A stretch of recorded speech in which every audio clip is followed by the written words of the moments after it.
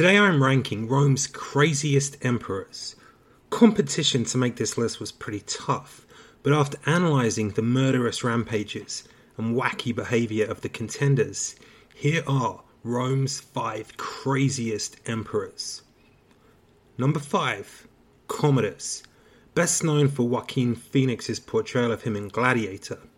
His dad, the Emperor Marcus Aurelius, was both a warrior and a philosopher. He divided his time between fighting wars in Germany and acting as Rome's answer to Tony Robbins by rattling off all kinds of inspirational writings that few of his populace were educated enough to read.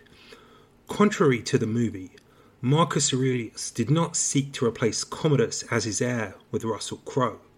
In fact, in the last few years of his life, his son acted as his co-ruler.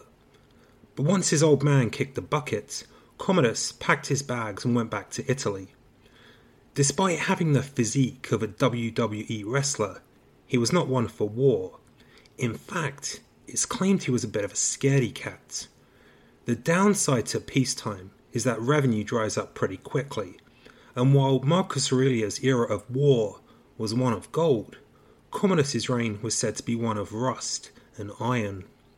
His reign didn't get off to the best of starts when his older sister Lucilla, in a conspiracy with 2 of her lovers, though not her husband, tried to have Commodus assassinated.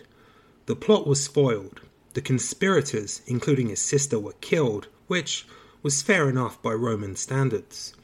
But Commodus' real problems emerged later in his reign.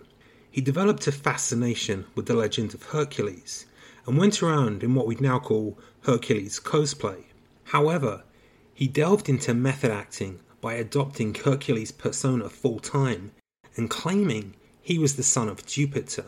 At this point, there was some serious eyebrow raising, but it kicked up a notch a few years later when much of Rome burnt down.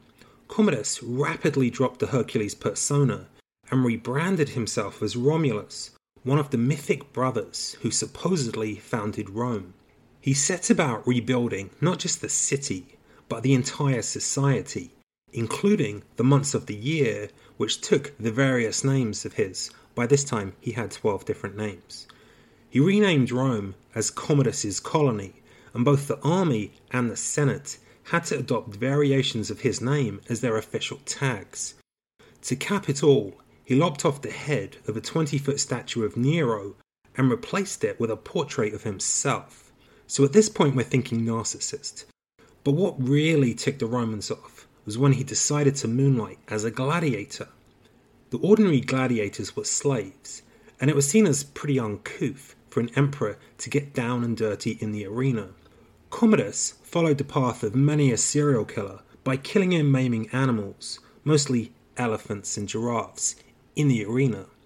As far as humans go, he never killed anyone because all of his opponents, probably wisely, surrendered before the fight got going. So no, he didn't stab Russell Crowe in advance of killing him. In 192 AD, Commodus announced that henceforth he would officially be both a gladiator and a consul. But rather foolishly, he left a list of people he planned to kill laying around in his palace. A few nosy Parkers happened upon it and found that it included a fair few palace bigwigs. They decided that poisoning was the route to take, but they didn't bank on his weak stomach, and he threw up his meal before the toxins could do their work. At that point, his wrestling buddy Narcissus, seriously, that was his name, was sent in to strangle the narcissist Commodus while he sat in his bath.